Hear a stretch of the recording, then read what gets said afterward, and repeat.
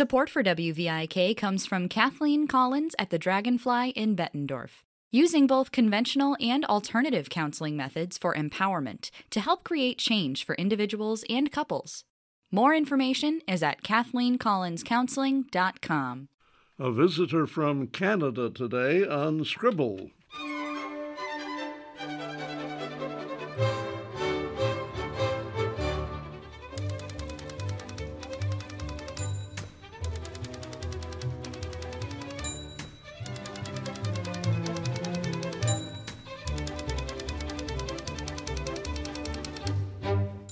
Welcome to Scribble, 30 minutes of conversation, comments, and reviews on reading and writing, editing, publishing, and selling books. I'm Rebecca Wee. And I'm Don Wooten. Quad Cityan Teresa Labella is now writing books in Canada, but she's here today on Scribble.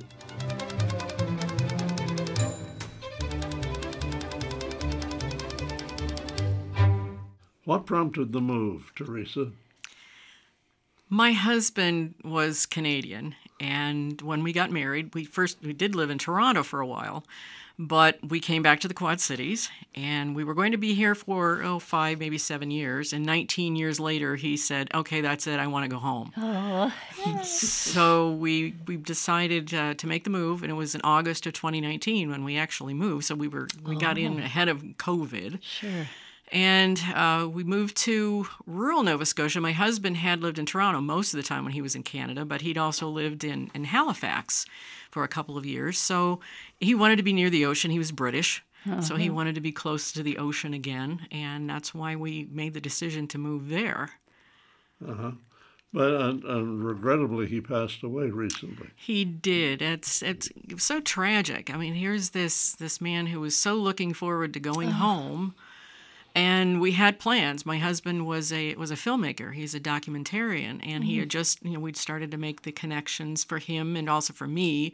As being an author, we'd gotten a book club together, and we'd made some connections in the community and in business. And he had hooked up with the people who do the Lunenburg documentary festival every year, which is a very, very good documentary festival, and it just really started to get going on that, and then here came COVID.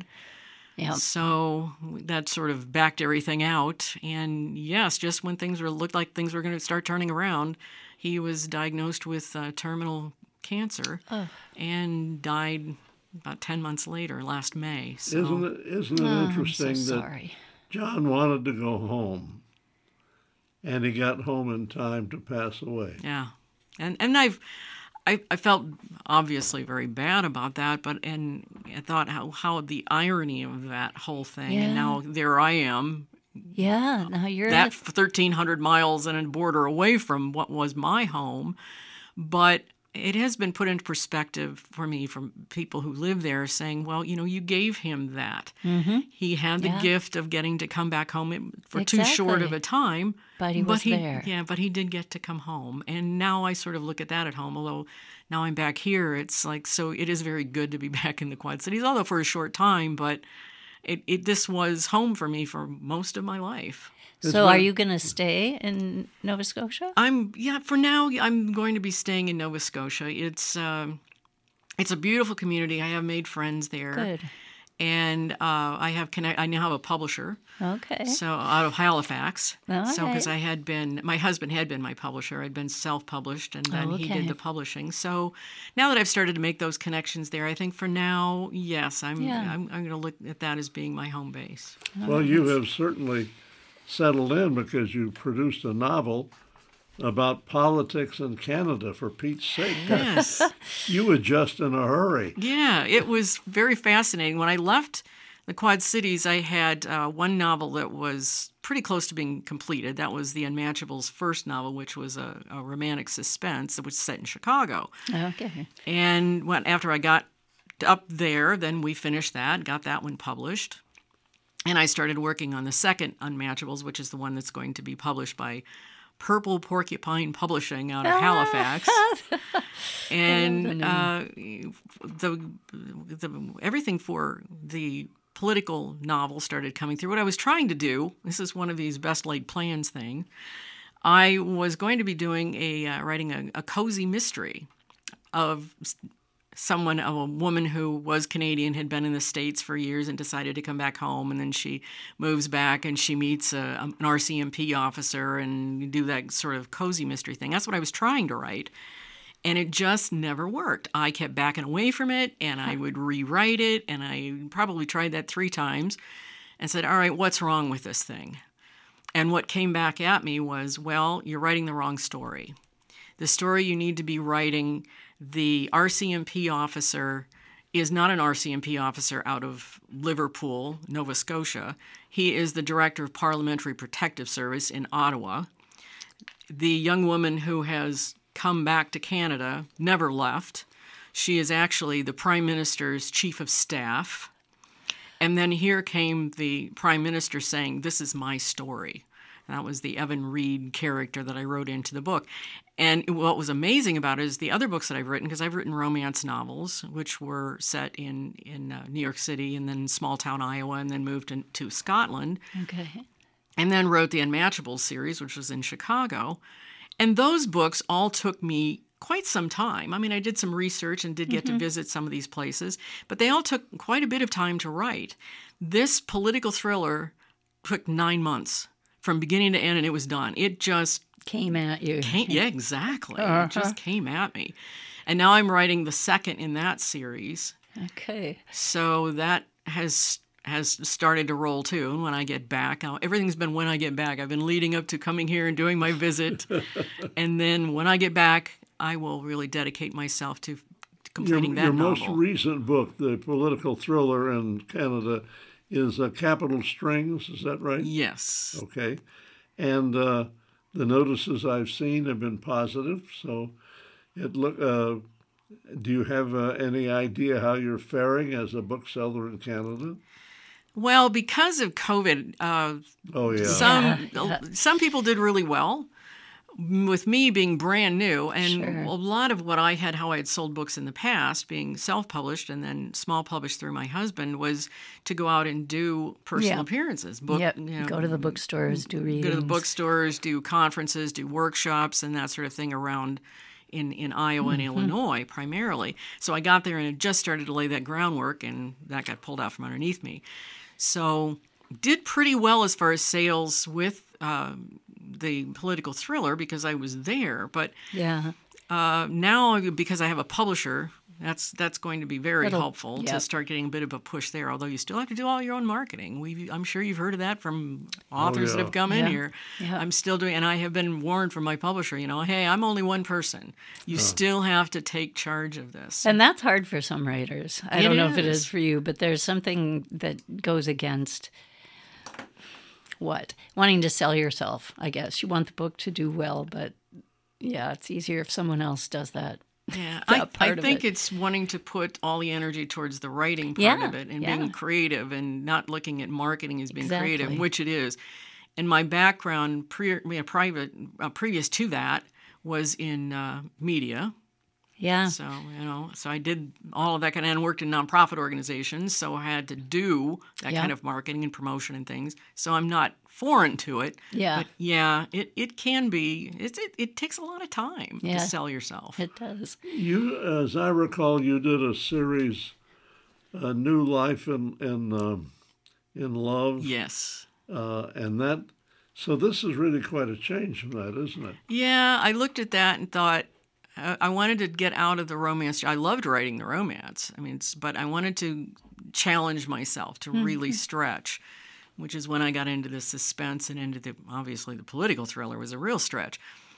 Because it's very different. You get asked as an author a lot of times when I'm talking in front of groups, which I'm going to be starting to do in Canada too. I've already have something committed up there when I get back.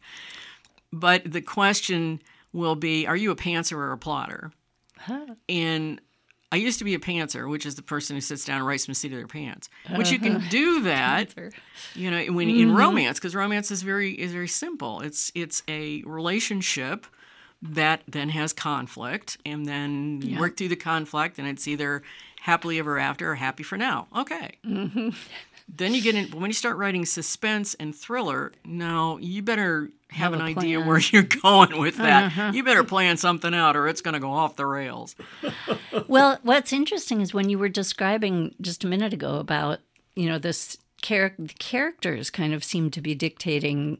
That's what you yes. said.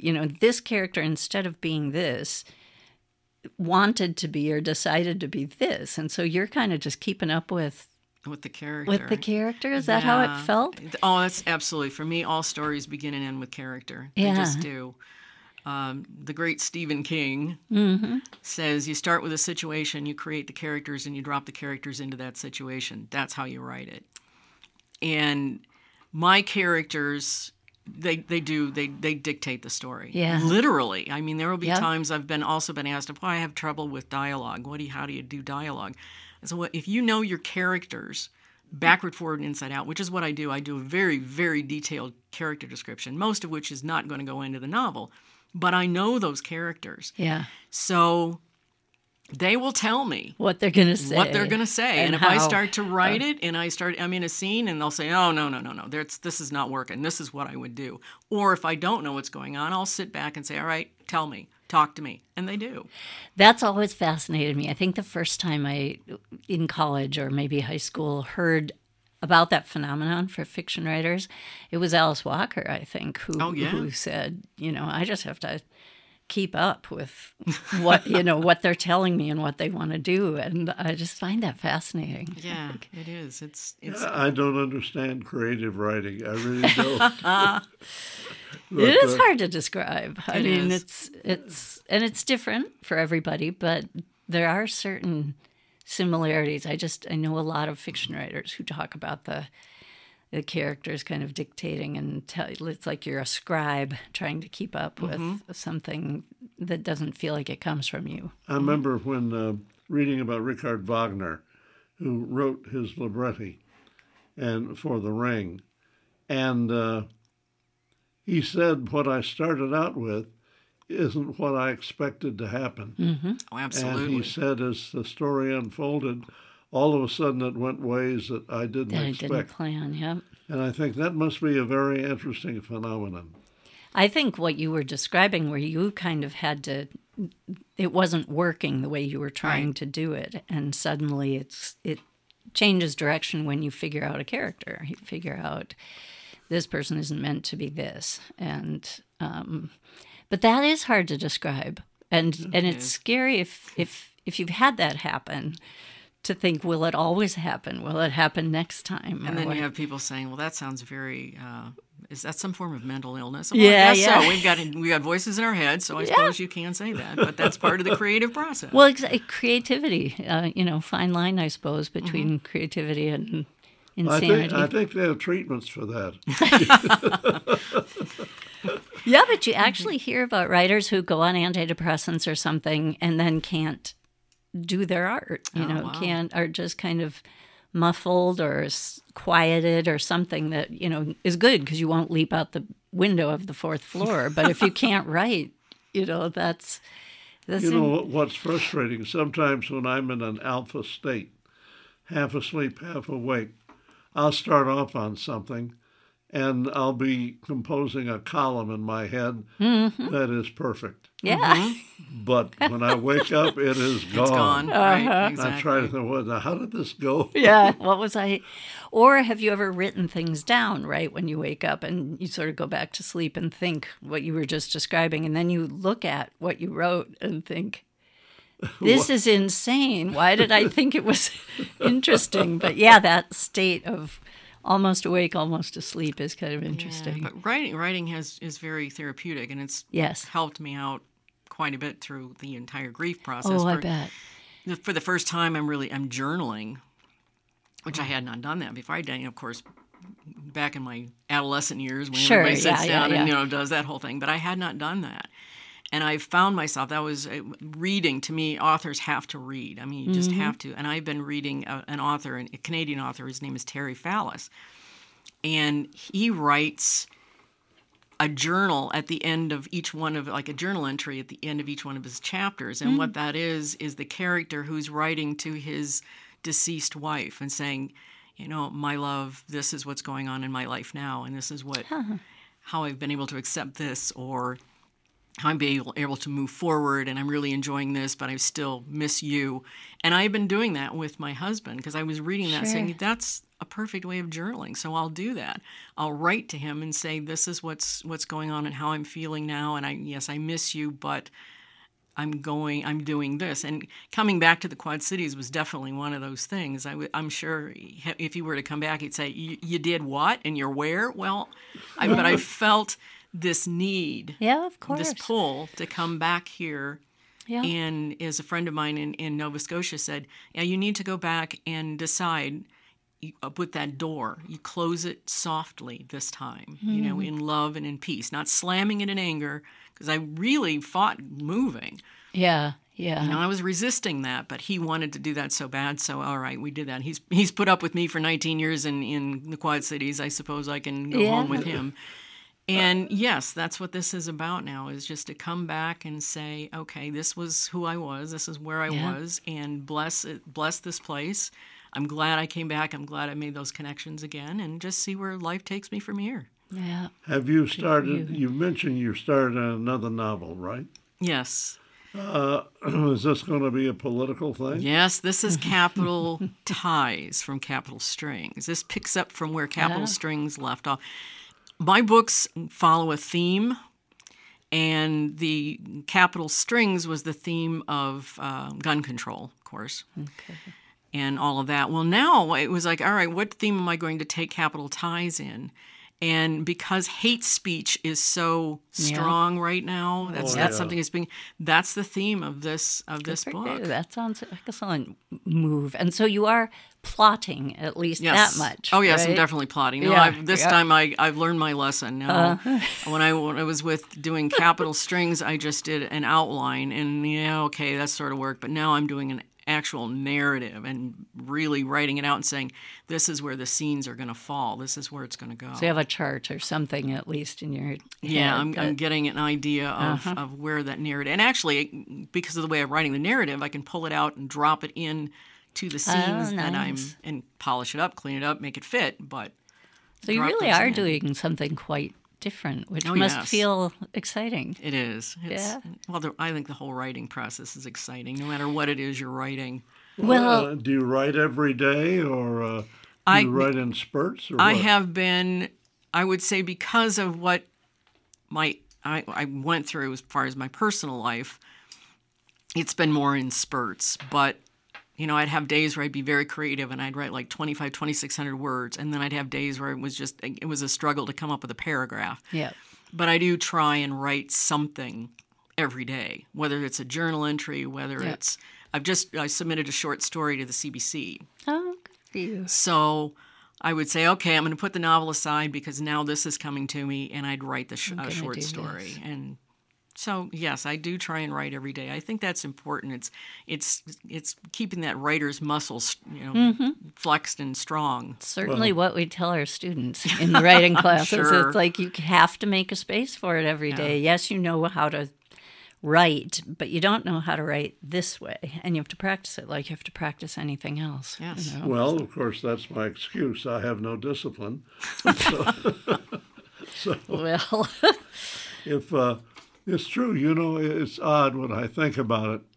When I used to walk to work in the early years, before we had a car or even a bicycle, I would take a different route every time. Mm-hmm. Yeah. Go one way and come back another, and the next day try to find another way. I ran out of different streets, so I'd go through alleys. Well, that's how you discover things, I think. I think I travel that way. I don't usually map it out ahead of time. I like to drive. If I'm driving across the country, I just want to take an exit that has a weird name or something like that. And you don't know what you're going to find. But writing the way you're describing it is... What are places in the Quad Cities you particularly want to revisit? The Figge Museum. Tonight I'm going to the Quad City Symphony Orchestra. That was absolutely at the top of my list. This is part of the reason why I chose now, because I wanted to make sure I got to the symphony. Because as far as I'm concerned, the Quad City Symphony is the crown jewel of the art scene in the Quad Cities. And I have friends of mine who are documentarians themselves, Tammy and Kelly Rundle. And they have never been to the symphony. They've been here. They've been back in the Quad Cities living for a number of years, but they said, no, we never went. I said, you got to be kidding me. You have got to experience, because this symphony orchestra is second to none. Yeah. So that, the Figge, the Putnam Museum, I'm doing the whole arts tours. Vanderveer Park and Conservatory, because that's where John and I were married. Oh, yeah. And it was close to where we lived when we were living here. And it's also near and dear to my heart because my dad and I used to go there. And this is all part of it, too. My father passed away in May of 2020 and I couldn't get here because, again, of COVID. Yeah.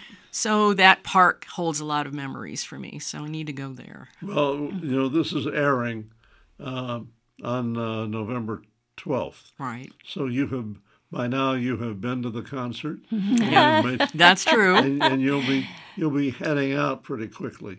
I wonder how, by now, once you've gone through a little more than a week here, whether or not you might feel some strong tugs to come back. What do you think? Well, I'm taking advice very seriously of people who have been through grief and saying you need to take a year afterwards and just give yourself that year. Don't make any rash decisions or do anything until you've had the time to process it through. So to say, no, absolutely not, I'll never come back. First of all, I don't believe in ever saying never, because as soon as you do, that comes back and says, yeah, really, here you go. So it's always possible. I don't know. But I know for now I'm planning on going back to Nova Scotia and reading and writing and sorting through things and seeing where the next chapter that I'm going to write in my own life is going to take me. Well, we wanted to schedule this, record it on the 5th, so that when it airs, you're still in town, haven't quite left yet. So if you missed Teresa Labella, you got a day or two to get hold of her. Oh, my. But this, 6 years ago, you and John were a twofer on this program. Yes. And talked about his documentary work and you writing novels. But I must say, I was surprised to hear that Capitol Strings had been done and that you had so quickly gotten a grip on what was going on in Canada and could write something so convincing. That's impressive. And a good reason to stay there for a while if there's something about even just the move or, grieving is such a weird ambush sort of thing. You just don't know your right to just take the advice of people saying, don't make huge decisions. Take your time, yes. Yeah. Well, Nova Scotia is wet and cold. Have you adapted to that? It's actually not a whole lot different than here. People think that. Yeah, I guess we're wet and cold. Yeah, it is. It really is because it's tempered because of the ocean being there. So yes, we do get snow and all that sort of thing, but it doesn't stay cold like it does in the Quad Cities. Like it snows and it stays on the ground for months, and then finally it doesn't do that. It warms up and it melts, and then it comes back. So it's a little bit more temperate as far as the Gulf climate. Stream goes by there, right? And that helps warm it up. And we also get hurricanes there too. People don't realize that. What do you mean? You just had one. Yeah, Fiona. Yes. Well, you live close to the ocean. You are subject to what the ocean wants to do. Absolutely. And sometimes it does good things, and sometimes it does bad things. At least I'm far enough in. I'm a good 45-minute drive, so it's fine. You're not too bad. Not right there on the cliff. Right. But I still like going and doing the adventure. You're talking about going out and driving. I did a lot of that this summer, going and exploring close to home in some beautiful places in Nova Scotia. Are you ever going to go back to romances? Oh, once again, never say never. Yeah. Probably. I could see myself writing romance again. I love that you described the challenge, because I think that people think of writing as more planned out. And most of the writers I know say, well, there wouldn't be any point in writing if we weren't discovering something we went. If you have it so locked in, why yeah, I mean, it is. It's discovery as you're doing it. It is. And the stories come to you again. It's the whole, Yeah. okay, which character is going to talk to me now? Yeah. Will I pick up the New Life and Love series again? Could possibly do that. And How hard was it to get a publisher up there? Well, I have to say I was fortunate because I knew someone who had he'd been trying to get a book published, and he knew someone who was starting up a publishing company, and she had published his book. So after my husband passed, I went to him and said, hey, do you suppose she would talk to me? And he said, let me ask her. And that, so to say, most authors have a very difficult time. As a matter of fact, I tried to find a publisher for years, and I said, forget it. I'm just going to publish my own stuff because I'm not getting any younger. I want to put it out there. Yeah. So I was fortunate to drop into someone who right now she has been doing publishing, but mostly of nonfiction. Okay. So she was looking to find fiction authors to add to her. Oh, perfect timing. Yeah, and she had published his book, which was historical fiction, and she's also publishing another book by a woman who was from Nova Scotia, moved to New York City, and is now writing, I think she's writing suspense and thrillers and things like that. So it seemed like a logical thing to fall into, and I sent her the manuscript, and she said, okay, let's do this. I signed the contract, and I'll meet with her the day I get back. Oh, that's great. Congratulations. Yeah. Yeah, that is a real accomplishment. And it's true. Sometimes fate steps in and gives you an opening that you didn't expect. And what you need is you got to walk through the door. Yeah, exactly. You have to. Yeah, that's true. I have depended on luck all my life. And so far gotten away with it, but except for falling. Well, now, I've been lucky there too, really. You've got, the listeners can't see this, but you've got a little notebook open in front of you. Is this part of just creative process now that you, or have you always done that? I wanted to make some notes just to make sure that I hit some of what you wanted to. Some of the things I wanted to talk about, because I wanted to talk about the fact that I do theme all of my books. Yeah. And the previous themes have been love is ageless when it's meant to be. That was my older woman, younger man. New Life and Love was the Heartland because it was new life after a loss. Yeah. Belonging, the theme was the title. I mean, that's what we're all doing. We're all looking for some place to belong. The Unmatchables, the first one was the Me Too movement. Coincidentally, it was a maestro conductor who went all around the world and then would lure in, the starry-eyed young and then say, well, it's your word against mine. See you next year. So that was that. The Danger Revealed, which is the one that's going to be published, that is on human trafficking. Oh, okay. So then I had the gun control and then the hate speech with the political speech. So that's what I wrote down here to say, okay, these are the themes. Because for me, it's very important to, have the characters talking to you, but also to have a theme so that you can hold the whole thing together. Well, Teresa, I'm impressed with your industry and what you've been able to accomplish. Capital Strings is a book you ought to look for. And remember, Teresa Labella may be in Newfoundland, but her books will get down here, and you should take advantage of that.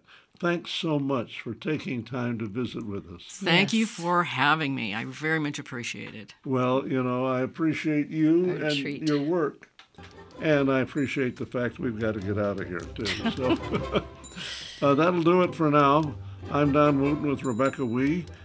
We invite you to join us again next week for another edition of Scribble.